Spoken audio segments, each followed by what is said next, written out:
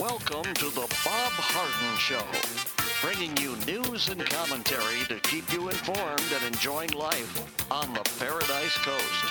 And now, here's your host, Bob Harden. Good morning. Thanks so much for joining us here on the show. It's brought to you in part by the good folks at Johnson's Air Conditioning. Johnson's Air Conditioning is Naples' longest established air conditioning company. The website is johnsonsairconditioning.com. Also brought to you by Life in Naples magazine. Be in the know and stay up to date by reading Life in Naples. The website is lifeinnaples.net. We have terrific guests for today's show, including Mark Schulman.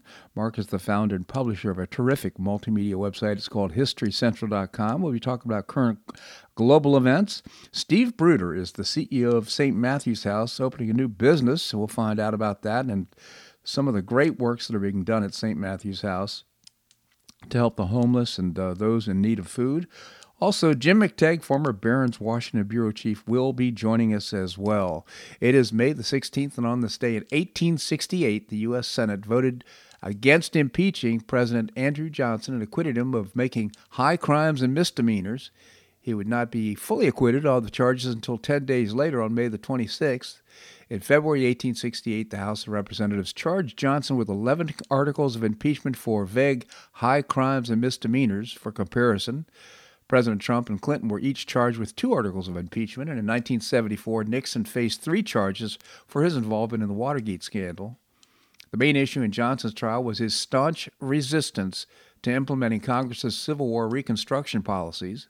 The War Department was the federal agency responsible for carrying out the Reconstruction programs in the war-ravaged southern states, and when Johnson fired the agency's head, Edward Stanton, Congress retaliated with calls for his impeachment.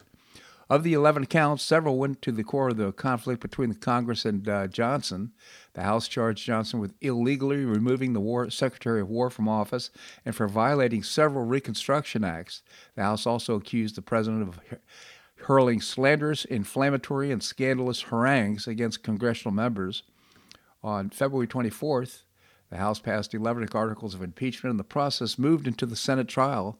The Senate trial lasted until May the 26th, 1868. Johnson did not attend any of the proceedings and was not required to do so. After all the arguments had been presented for and against him, Johnson waited for his fate, which hung on the swing of one vote. By a vote of 35-19, Johnson was acquitted and finished out his term. President Johnson, Clinton, and Trump are the only presidents for whom the impeachment process went as far as the Senate trial. Nixon resigned before the House of Representatives could vote on his impeachment. Divisive times after the Civil War. So interesting. President Joe Biden has advised his White House aides to shift into campaign mode for the midterm elections, according to a report. Now, this is so interesting because it seems like he's been in campaign mode the entire time he's been in office, but there are some differences. The president privately asked his aides to start highlighting differences between his policies and those of the Republican Party, according to Axios, citing people familiar with the conversations. Biden himself has ratcheted up his political rhetoric, accusing Republicans of having a radical agenda that's out of touch with the middle class. I'm sorry, I have to laugh at this. He really said that.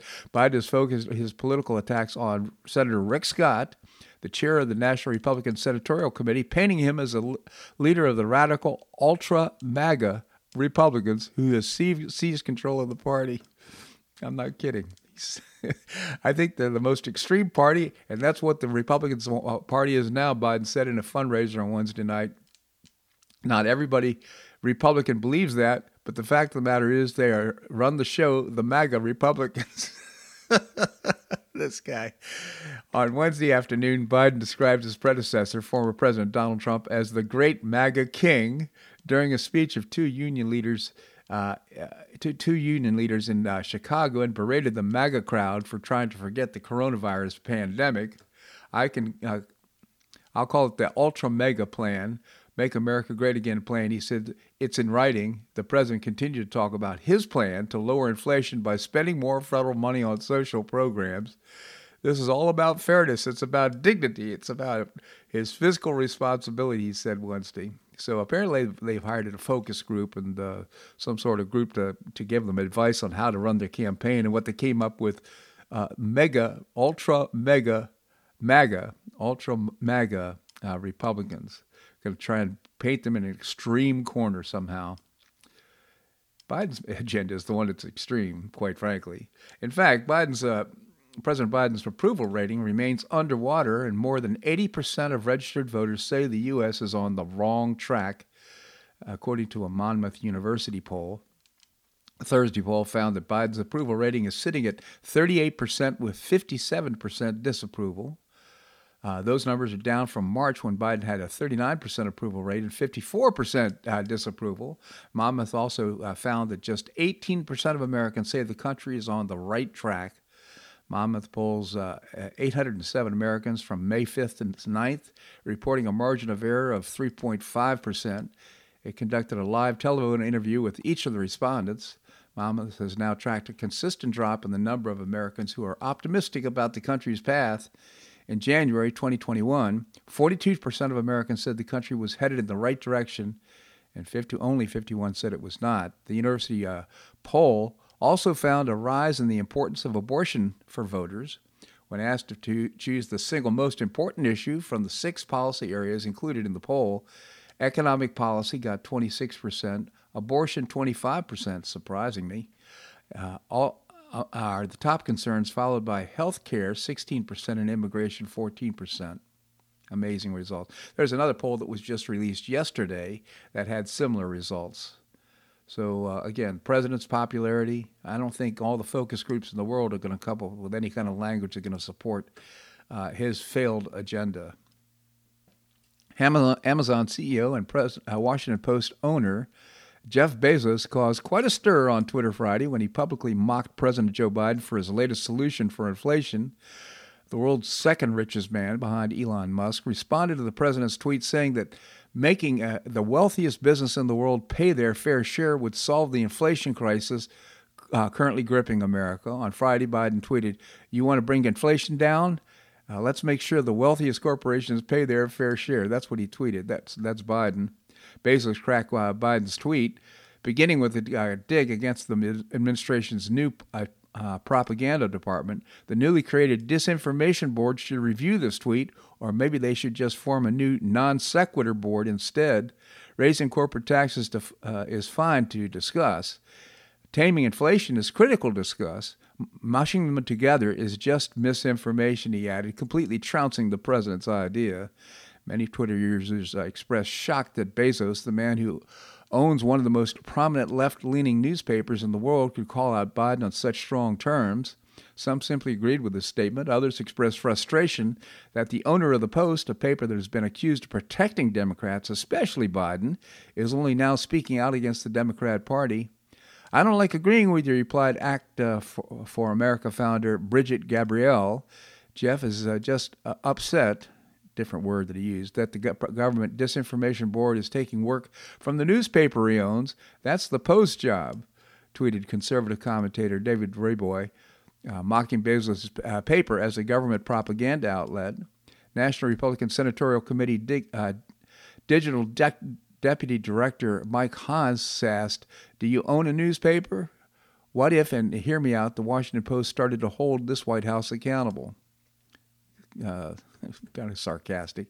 But the point is, even staunch Democrats are beginning to see the flaws in this. So he's going to stop inflation by having corporations pay their fair share. This guy's delusional, and I'm talking about Biden. The Biden administration appears, unless stopped immediately, is teeing up America to make it easy for the Chinese Communist Party to defeat it and other nations through biological warfare. This is such an interesting story.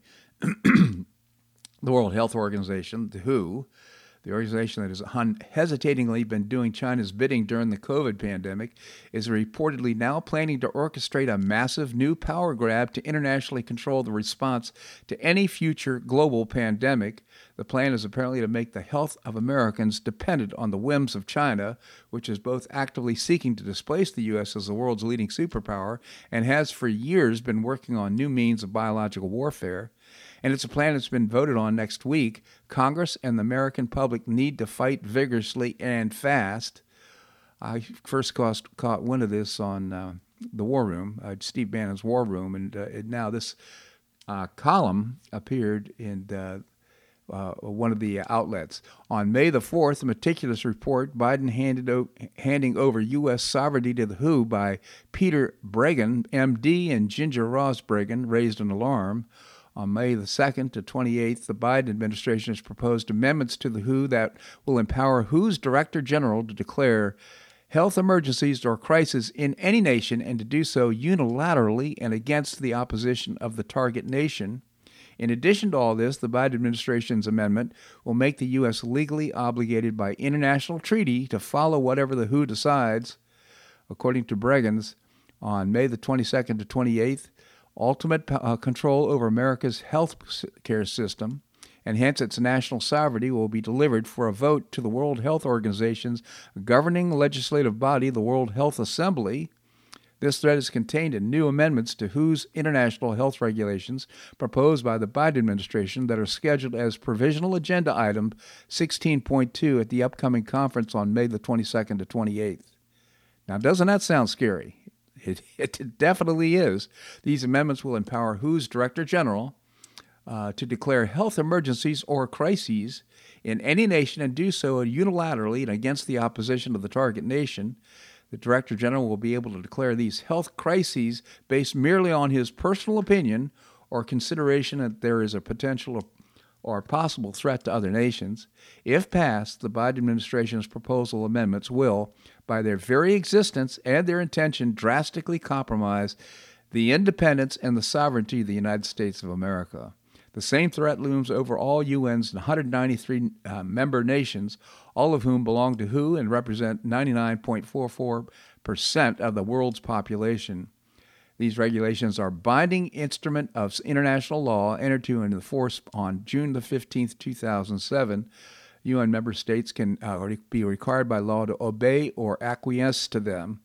The target nation is also required to send WHO any relevant genetic sequence data. The contents of the proposed amendments were not made public until April the 12th, leaving little time to protest before the scheduled vote. The amendments would give WHO the right to take important steps to collaborate with other nations and other organizations worldwide to deal with any nation's alleged health crisis, even against its stated wishes. The power to declare health emergencies is a potential tool to shame, intimidate, and dominate nations. It can be used to justify ostracism and economic or financial actions against targeted nations by other nations aligned with WHO or who wish to do harm and control of the accused nation. Now, doesn't that sound scary to you? It certainly does to me. They're weaponizing healthcare is what's happening here because, literally, the head of WHO simply say, we've got a crisis here. I think we're going to have a pandemic, and so therefore we're not going to have any elections worldwide until this thing is over. For example, the sweeping new powers will be invested in the Director General of WHO to act on his own. His Tedros is the guy who's the head of the WHO right now. The first non-physician Director General of WHO is an extremely controversial Marxist activist and politician from Ethiopia installed by the Chinese Communist Party. Doesn't that sound scary? We better do something about that. Hopefully our Congress will get on top of this. We should not be signing any treaty with the WHO or allowing WHO to take unilaterally this control over United States sovereignty. This segment of the show brought to you by the good folks at Johnson's Air Conditioning, Naples' longest established air conditioning company. Visit johnsonsairconditioning.com. Also by Life in Naples magazine. Be in the know and stay up to date by reading Life in Naples. We're going to have more here on The Bob Harden Show on the Bob Harden Broadcasting Network.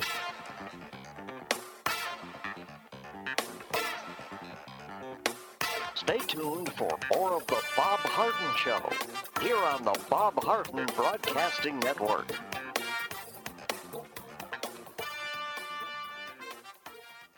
I'm Bob Harden, the host of The Bob Harden Show. One of my favorites for breakfast or lunch is Lulabee's Diner, providing great service, fabulous food, and a rockin' good time. Lulabee's Diner is a throwback to the 60s, complete with great music and a fabulous 60s decor. What I like best is a blend of great food, great value, and terrific service. Most of the friendly waitstaff has been part of Lulabee's for years. I enjoy the great choices for breakfast and lunch, and you'll find the menu has everything and anything to satisfy your taste. Lulabee's offers catering, party platters, lunch boxes, and more. Lulabee's Diner will quickly become one of your favorites for breakfast or lunch. No reservations are needed. Check out the website at lulabees.com and stop by Lulabee's Diner, open from 8 a.m. until 2 p.m. 7 days a week.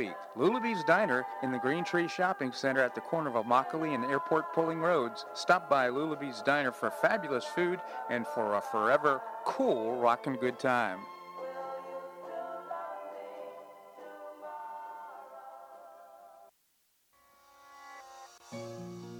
Collier County Sheriff Kevin Rambas says the number one reason the elderly become victims is isolation. The Collier Senior Center goes a long way in keeping seniors connected with the community and with each other. The Collier Senior Center, located at 4898 Coronado Parkway in Golden Gate, provides comprehensive information regarding services and resources that affect the quality of life of older adults and their caregivers in Collier County, empowering them to maintain independent and meaningful lives. Here's Esther Lully, Director of Collier Senior Center. Everyone, every senior is welcome. There's diversity there. It's vibrant. It's a caring atmosphere. So there's a reason we offer the services and programs that we do. We want to help enrich the lives of senior members and provide support to their caregivers. Want to find out more? Visit collierseniorcenter.org. That's collierseniorcenter.org. Or call the Collier Senior Center at 239-252-4541. That's 252-4541.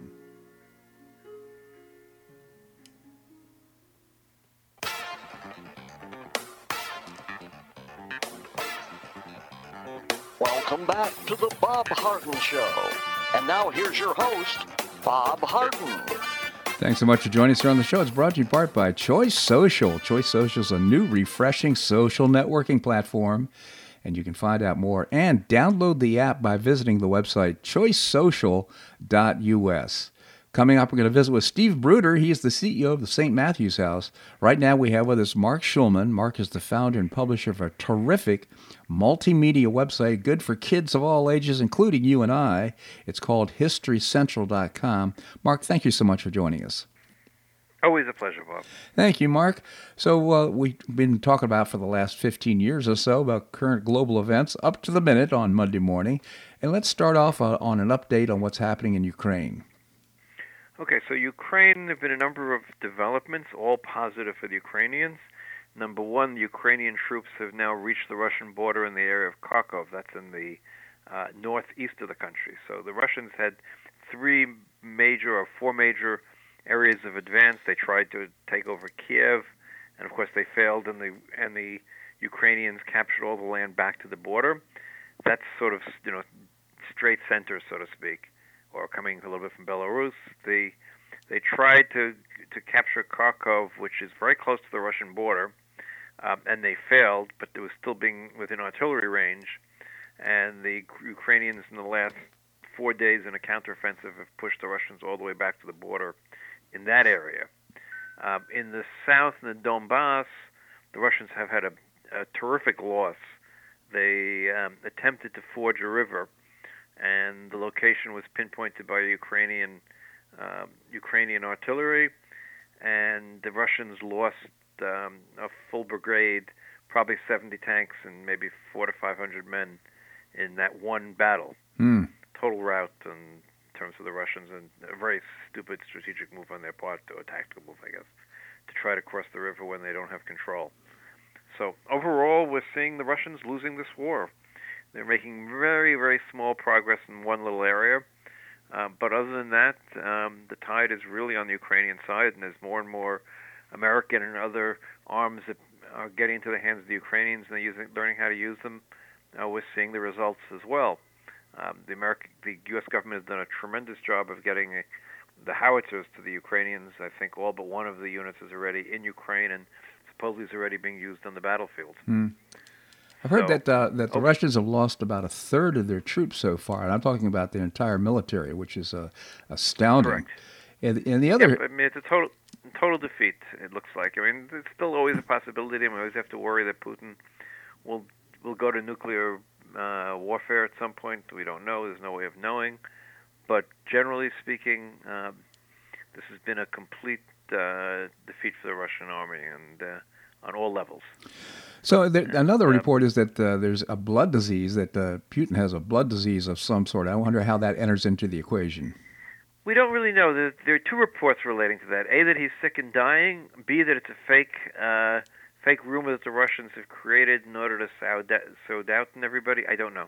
Mm-hmm. We don't really have the answer to that question. Maybe American intelligence does. Maybe it doesn't. We don't really know. But the reality is, look, this was probably one of the biggest strategic mistakes that anybody has done. And on the other side of it, it's been orchestrated terrifically by the U.S. government and NATO. It's worked out extremely well without getting into a shooting war with the Russians. Managed to get all of the aid, and the full alliance has come strongly in support of the Ukrainians, and it's worked.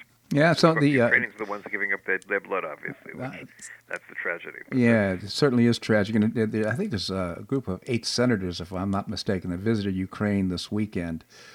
Any significance or importance to that? No, just again, it showed that these I think were Republican senators, so it showed the bipartisan nature. A few weeks ago, there was a Democratic congressional delegation there, so it's good that both sides were there. Ron Paul single-handedly has held up the additional aid to Ukraine, but that'll end this week. But Ron Paul generally does things like that, so he's also been a supporter of Putin, so it's a whole other story. I think what he did, to have some accountability for the $40 billion that's being spent over there, that's a reasonable thing to add to the bill. Yeah, okay, we'll see. I mean, again, he's been. I know there's no problem with accountability. I'm all in favor of accountability, but I don't know, Mark. I mean, you said it's $40 billion over to one of the most corrupt governments in the world, reportedly. You have. Okay, well, that's reportedly. It does not seem to be the case by all. And then it's not being handed over to the Ukrainians, mind you. Keep that in mind. Yeah. Most of it's being spent to give them arms and backfill the arms that the United States is transferring to them arms, but someone has to then rebuild those same arms for the U.S. Army. And we're taking things directly out of our inventory. Absolutely. So and no one can question the fact that they're putting the arms to good use. Right. So let's the consequence of this, of course, is now we're seeing Sweden and Finland request membership, to apply for membership to NATO. This is certainly not what Putin, I'm sure, had in mind. Any thoughts? No, it's a humongous geopolitical shift. I mean, Sweden and Finland have always attempted to remain neutral. I mean, they were neutral sort of in World War II, although they were attacked by the Russians or the Soviets back then. But they've been neutral countries in both cases. And then, I don't know if you remember, the original ideas for avoiding the conflict in Ukraine was the Finlandization of Ukraine was what people talked about, to turn Ukraine into a neutral state. Mm-hmm. And obviously the result, the absolute opposite has happened. There's not been the Finlandization of Ukraine. There's been the Westernization, the Western allianceization of Finland, which will be a full member of NATO and will be bringing a great deal to NATO. They have a large army, strategically well located, and it's all for good for NATO. And this has brought NATO very much back to life. Let's put it that way. Both in terms of every country spending much more money than they were planning to spend on defense, and the realization that being a member of NATO really counts. So, Mark, taking a look at everything we've discussed right now, this has been a major setback for Putin and for Russia. Do you have any idea how the Russian population is responding to this? Okay, so by and large, the Russian population seems to be in a bubble and hasn't been totally aware, and some of them are very supportive. Mother Russia's being attacked, and the stories that were being given. Bio labs were there to destroy Russia, all those type of things. But it's beginning to sink in, particularly this last, what I mentioned before, this attempted river crossing that was such a total and complete defeat. There's starting to be demonstrations, demands bring our troops home to some extent, mothers wanting their sons home, wives wanting to know where their husbands are. The Russians have tried not to report the deaths and injuries that have been taking place. I mean, they still not have given an accounting for all those who died on the Russian cruiser that was sunk. You know, they claim they all managed to survive, which we know is not the case. So they've been trying to hide it, but, you know, at some point it doesn't work. You can only hide things for so long, especially when information is getting into those people who want to look for it. Yeah. So, look, I strongly believe that Putin's days are numbered. We don't know that for sure.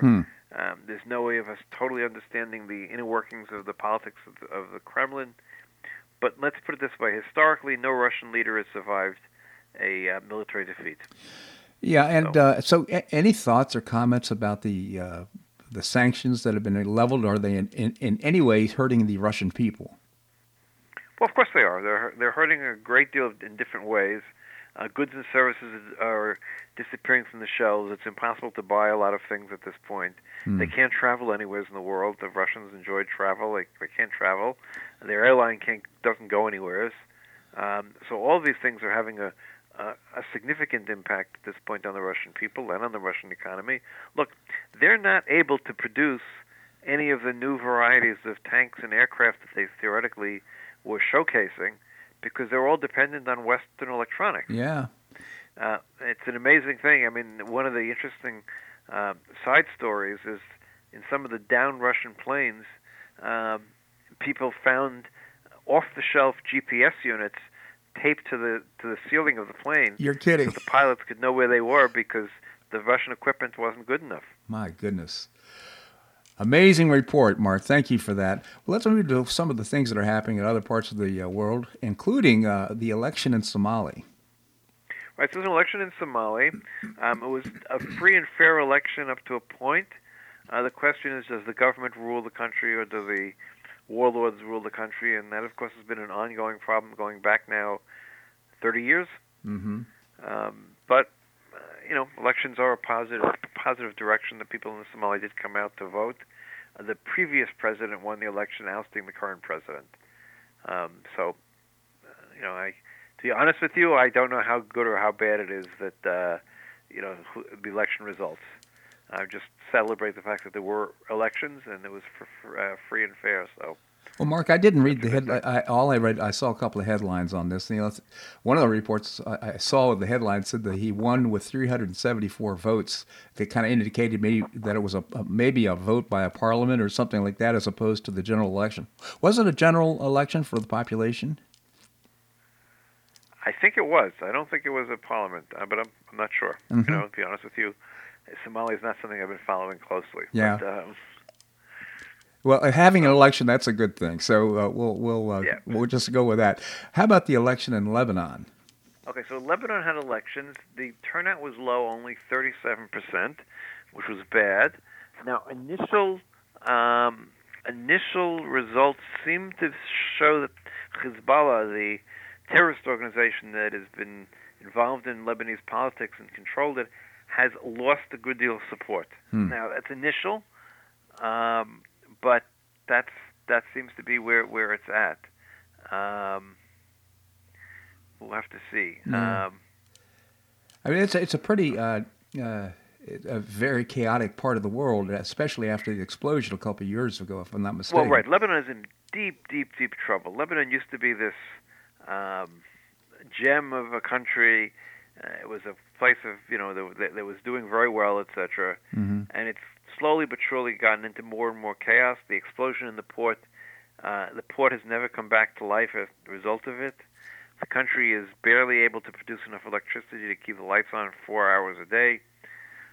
Lebanon is a basket case. There's no question about it. And of course, it's still rifled between Christians, Muslims, and Druze, between supporters of Iran, opponents of Iran. It's quite a mess. Let's put it that way. So do you think this election have any impact, do you think, of getting some degree of stability back in Lebanon? It depends on what the results are. Again, you know, Lebanese politics is difficult to fully read.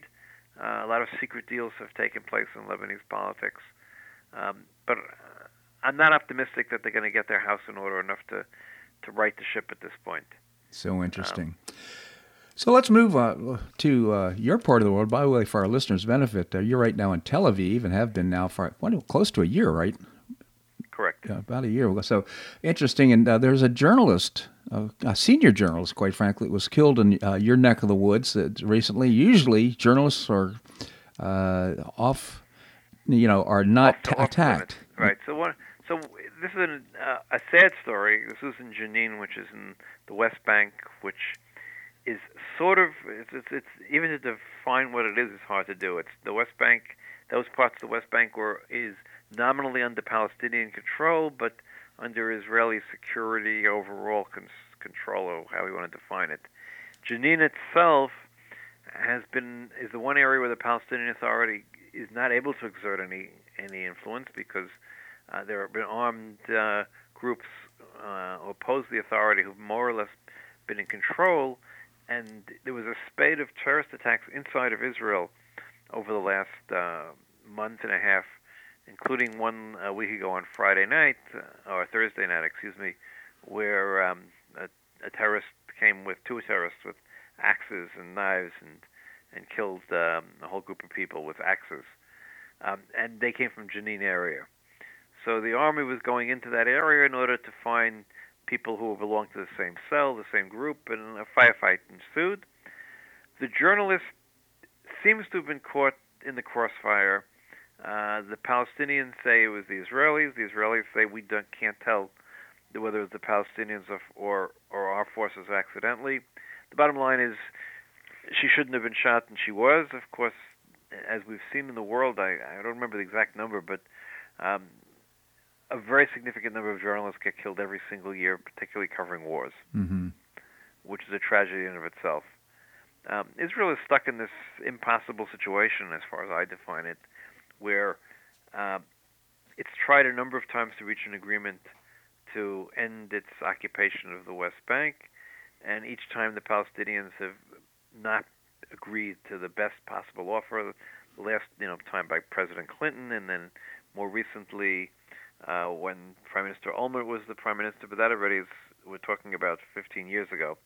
And since then, there's been no real progress at all. And the problem is, the extremists on both sides have been ruling the day.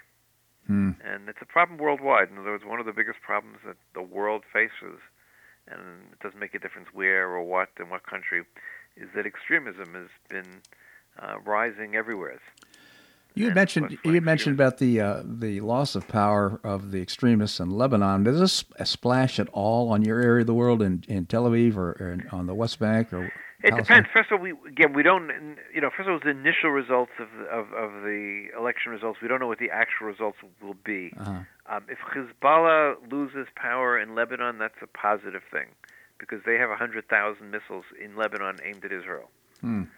So, and they're a proxy of Iran. So, all of that is, the less power they have, the better. But what will actually translate, and will Hezbollah that rules at the end of a rifle give up any of its power?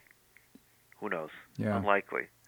I should say on a side note, the Iran JCPOA talks to return to the agreement seem to be deadlocked at this point, and no progress seems to be being made.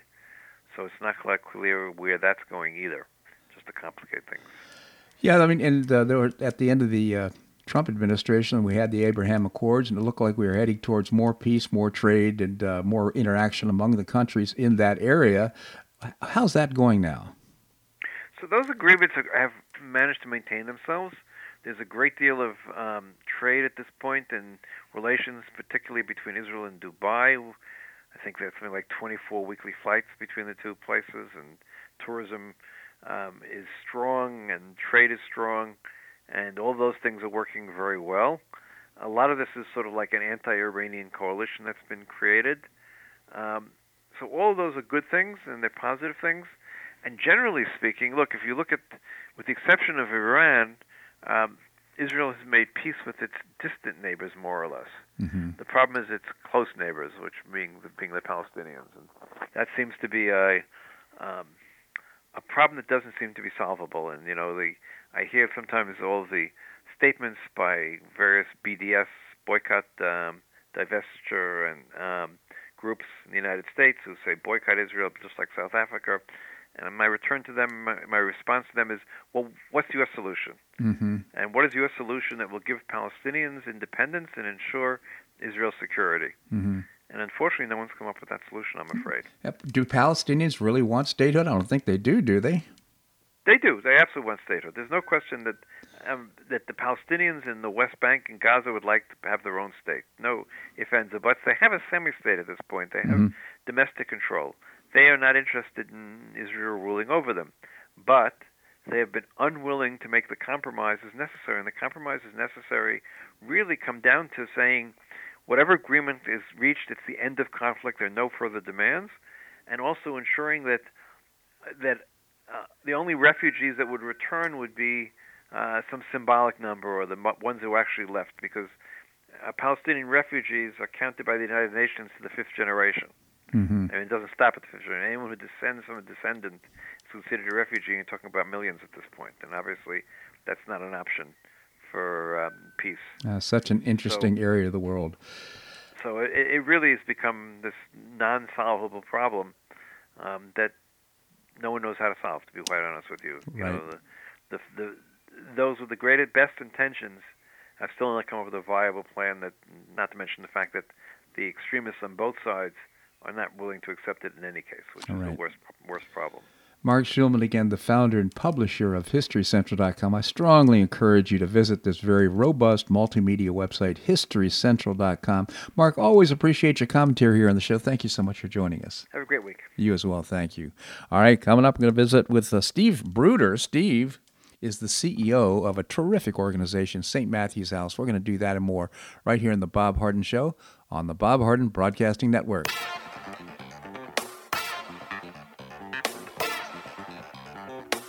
Stay tuned for more of the Bob Harden Show here on the Bob Harden Broadcasting Network.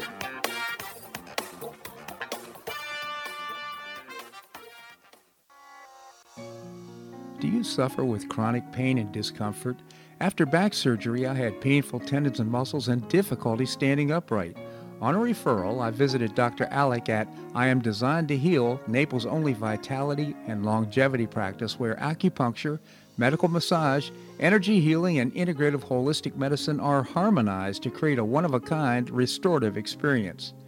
After only 2 visits, my pain began to dissipate and I could stand and walk more upright. It was amazing. I plan to continue my treatments to enhance my sense of well-being. Don't suffer needlessly with discomfort and pain. Improve your quality of life. See for yourself and make an appointment by visiting the website IamDesignedToHeal.com. That's IamDesignedToHeal.com, or you can call or text Dr. Alec at 239-322-3817. That's 322-3817. Visit IamDesignedToHeal.com for an amazing, one-of-a-kind restorative experience. Do you have questions about your retirement? Ameriprise Private Wealth Advisor Jason Nardella with Nardella Financial Group, a private wealth advisory practice of Ameriprise Financial Services, LLC, can help. With the exclusive Confident Retirement Approach, you'll work together to develop a retirement roadmap to get you where you want to go. Call Nardella Financial Group today at 239-325-1041. That's 239-325-1041. Office is located at 9015 Stratusdale Court, Suite 103, Naples, Florida.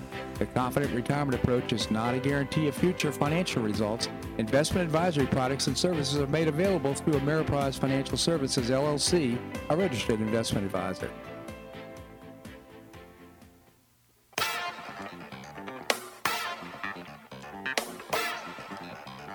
Welcome back to the Bob Harden Show. And now here's your host, Bob Harden. Thanks so much for joining us here on the show. It's brought to you in part by Gulf Shore Playhouse, bringing you professional New York-style theater at its very best. And you can get tickets now by visiting the website, gulfshoreplayhouse.org. Coming up, we're going to visit with Jim McTagg, former Barron's Washington Bureau Chief and author. Right now, we have with us Steve Bruder. He is the CEO of a terrific organization here on the Paradise Coast. It's St. Matthew's House. Steve, thank you so much for joining us. Well, thank you, Bob. Good morning. My pleasure, Steve. Tell us about St. Matthew's House. Well, Bob, we're a 34-year-old mission here in Naples, Collier County. We've been serving people experiencing hunger, homelessness, and addiction for those 34 years. So we have the only 2 homeless shelters in Collier County, and we operate a men's and women's 12-month recovery program. And then our food assistance program that many may now know about has just exploded since the pandemic. We've served over 365,000 households with groceries. So it's a very large mission. We're serving a lot of people, and the need continues. I would imagine. Are you seeing a greater incidence of homelessness and being on the margin of not having food in our community? Yeah, we're seeing a uptick in the homelessness, and it's especially disturbing that the people we're seeing are experiencing homelessness for the first time. So about 25% of the people that are on our wait list are experiencing homelessness for the first time. So I think this is just a symptom of the rising inflation, the rents that are rising so dramatically, and food and fuel costs. Yeah. And the other disturbing statistic is the people in our shelter that are over 55. We have about 29% of the people currently in our Naples shelter over the age of 55. So a couple disturbing trends in the changing demographics of homelessness, but we do see a trend going up.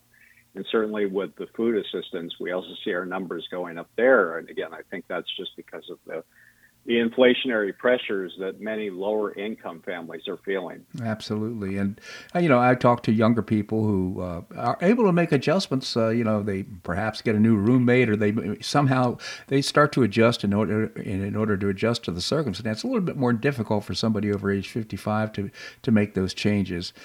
What most impresses me about St. Matthew's House is kind of a faith-based mission, but also the fact that taking no government grants or money and running businesses and helping people get on their feet, there's a degree of accountability, meaning that the people that go to St. Matthew's House, they just can't stay. They have to be in a program of recovery, getting back on their feet. Could you expand on that a little bit for us? Sure. Yeah. Everybody that we serve, we want to restore them. So we talk about transformative rehabilitation. That's in our shelters or in our recovery programs. In our shelters, we want to help people get back on their feet, get back to employment, find housing. And then our faith-based recovery program, as you mentioned, it's really an intensive case management that we work with men and women to restore their lives. And working and job training is such a big part of our program. So our social enterprises really are a vital part of the mission, where we provide that workforce development for job training and job placement for the people we serve. Yeah, we have thrift stores, we have our Port LaBelle Inn, we have our Delicious by Design catering company, and our car wash that all provide jobs for the people we serve. And by the way, serving just some great food. I've met chefs that have started at St. Matthew's House. It's been really remarkable.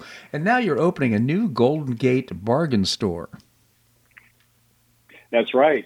We're really excited about this. This is our 7th store, and we've been looking for a location in Golden Gate City for a while. So this one is located at 4945 Golden Gate Parkway.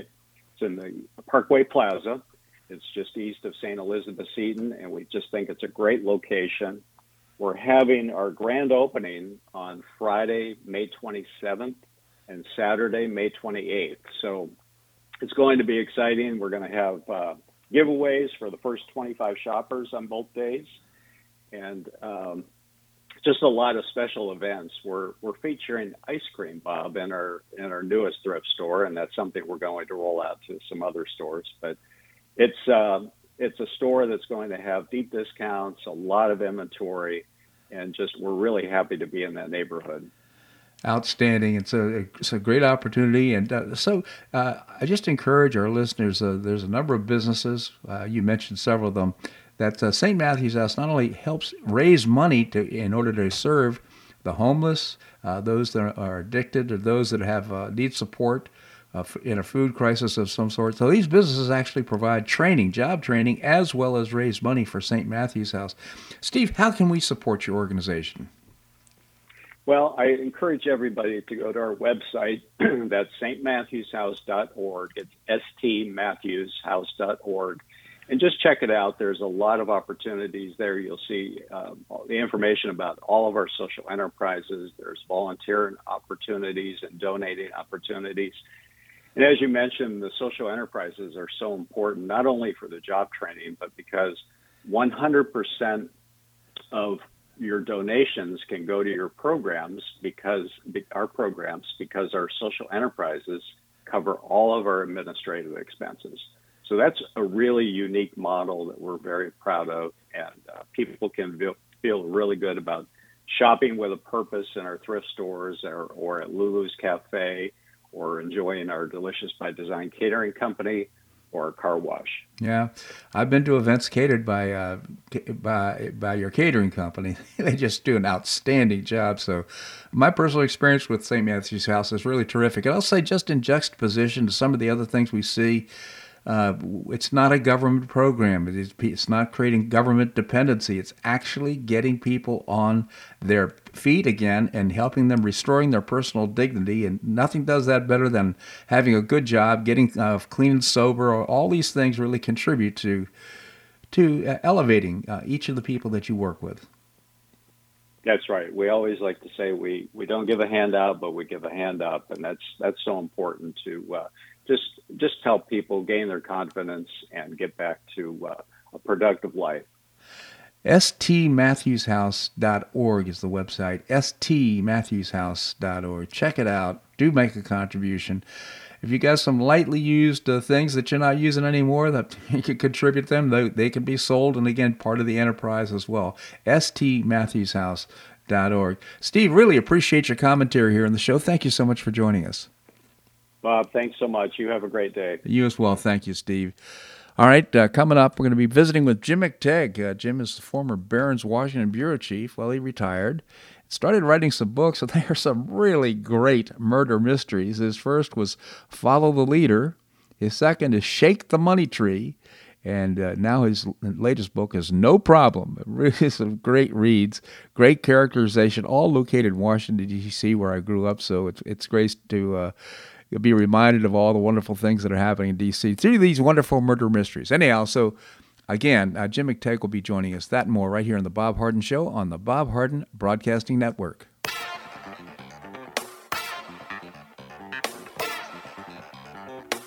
Stay tuned for more of The Bob Harden Show here on the Bob Harden Broadcasting Network.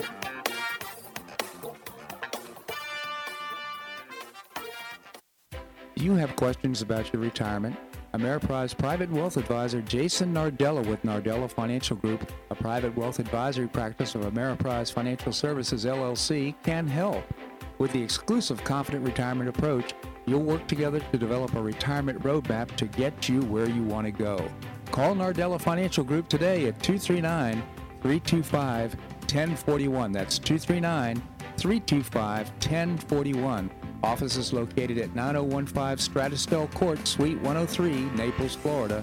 The Confident Retirement approach is not a guarantee of future financial results. Investment advisory products and services are made available through Ameriprise Financial Services, LLC, a registered investment advisor.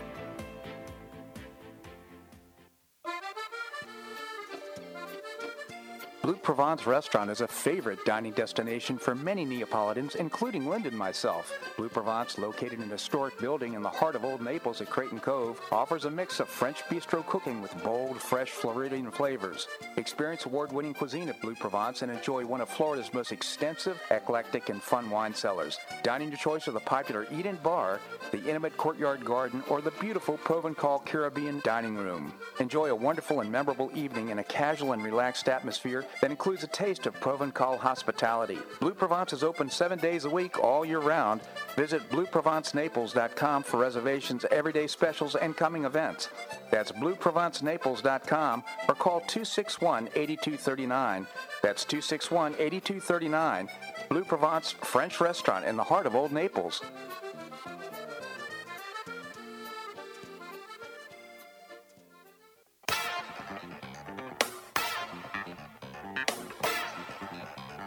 Welcome back to the Bob Harden Show. And now here's your host, Bob Harden. Thanks so much for joining us here on the show. It's brought to you in part by the Foundation for Government Accountability. I proudly serve on their board, and among other things, creating policies and programs to get able-bodied folks off of welfare and back to work. It's a moral imperative, and you can find out more by visiting the website, thefga.org.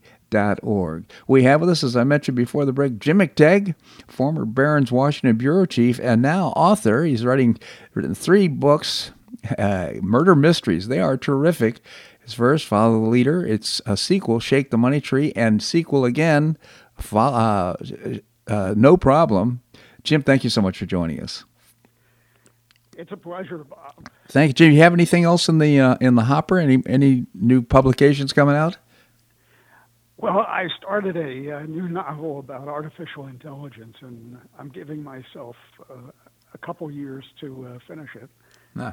And then I'm going to write another murder mystery. So I like to keep busy. I'm compelled to write whether people read them or not. Well, I think they're great. I just encourage our listeners to get a copy. You don't have to read them in order either. They just stand on their own, so they're great books.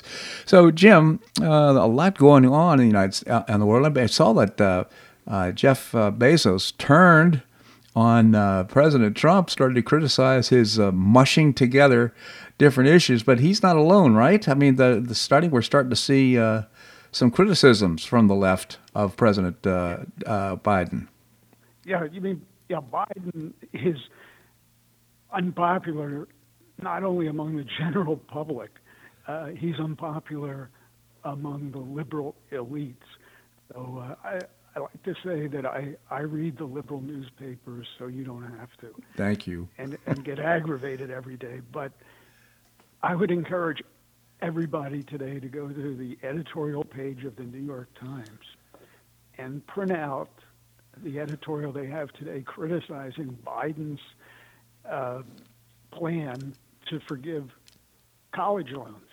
And they think it's ridiculous, costly. They say that his moratorium on debt repayments has already cost the American taxpayer $100 billion. Wow. So, this is a sheet that you can print out to help you with decision-making going forward.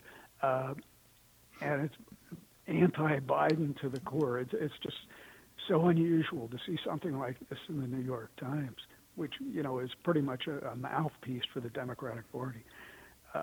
And then in the Washington Post yesterday, they had a big investigative piece about $163 billion ripped off by criminals from the COVID spending since March of 2020.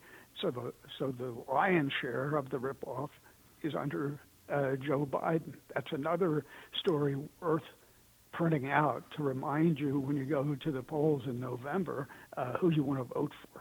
Yeah, it's because just both, the federal government in Washington is probably the most efficient money-wasting machine ever devised.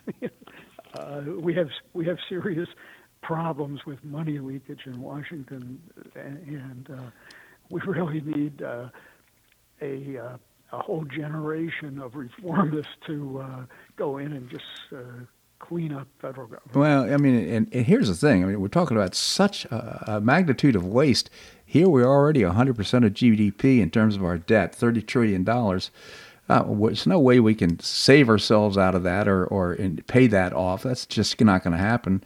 Seems to me the only solution is some form of inflation, so that over the course of, say, 10 years, so that that number of 100% of GDP goes down to something like 80 or 70% of GDP. Yeah, and who wants inflation? Right. Because, as you know, it's a backdoor form of taxation, eroding our buying power. Which brings me to another headline, which is in all the papers, cryptocurrency. $1 trillion in value in the cryptocurrency market vanished. Now, cryptocurrency, befuddles a lot of people, including me, but I see this as a canary in the coal mine. It shows me how frightened the investment public is generally. It explains, I think, the volatility in the stock market. Your average investor has no faith in the Fed.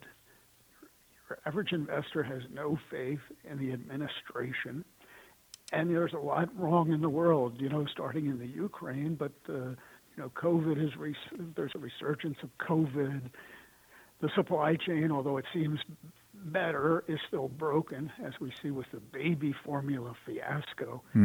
So investors are on edge like I've never seen them on edge before, which is why I've been predicting that at some point during this year, we're going to see the S&P 500 index go below 2,900. So here's I see a meld up in the market pre-election. I think voters will assume that Republicans are going to win massively in the midterm elections. The Republicans will have a supermajority in the Congress, and voters will assume that will be good for big business. So there will be a moment of euphoria. I think realism will set in after the election because you still have a Democratic president. And there are limits. I mean, the Congress in general is broken. Both parties are broken, and it's hard for them to accomplish anything. So I think that reality will set in, and that's when we'll see a post-election plunge, and that, I think, will be the bottom of the market. At least I hope it will be. Yeah, that's so interesting. I've heard that same prediction from others, Jim, so you're not alone in your thoughts about that. Some people aren't even predicting a markup or a run-up before the election. That usually happens. Historically, we usually do see in election year midterms and presidential election years as well that there's a run-up in the market, so expressing hope. I will add this, though. The phenomenon of what President Biden is calling ultra MAGA, he's calling them violent or extremists and so forth. But, that phenomenon it's no longer business, Republicans and big business. This is a movement, I think, of the people for the middle class, of people who want to make America great again, who want to get back on the right track. They're not rhinos. They're not Democrats, but there's a lot of people who are disaffecting or leaving the Republican and the Democrat Party in order to get on board with MAGA. What are your thoughts?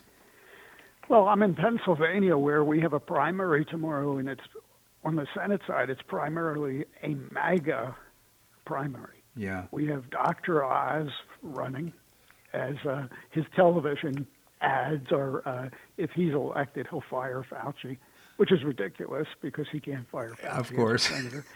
We have David McCormick from Connecticut. Oz, by the way, is from New Jersey. David McCormick, a former Pennsylvania who was with Bridgewater Associates in Connecticut. And Bridgewater is an investment firm. Right. He's running on the ticket that he and his family shoot guns. So great. Who cares?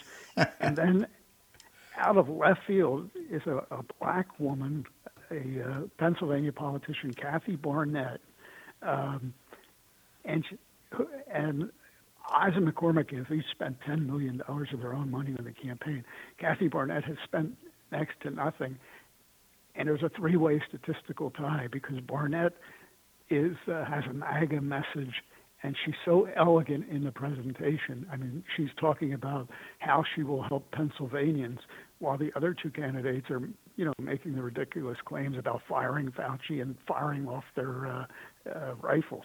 So, Pennsylvania is a place to watch, but it's all MAGA all the time. To your point, this is not a rhino or a Republican versus a MAGA.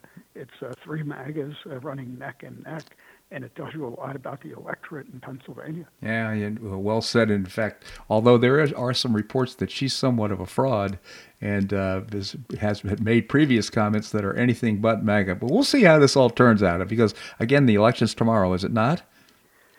It is, and they're all frauds. Well said. They all make, but the election is tomorrow, and I would pay close attention. In Pennsylvania, it's not an open primary, so I had to register as a Republican. I've never registered to any party in my whole life, before this election. Yeah. Because I wanted to vote in a Republican primary. So if the Republican numbers swell during this election, that will tell you that in Pennsylvania anyway, which is a key state, the Republicans have captured the whole state into the foreseeable future. Yeah, Jim, I just genuinely appreciate your commentary here on the show. Again, Jim McTague, author and former Barron's Washington Bureau Chief. Thank you so much for joining us. Thank you for having me, Bob. My pleasure indeed. Well, that's a wrap here on today's show. I hope you enjoyed it. I certainly did. I hope you join us tomorrow. We've got some great guests lined up for you. Always appreciate your comments on the show. You can send me an email at bobharden@hotmail.com. I hope you make it a great day on the Paradise Coast or wherever you are. Namaste.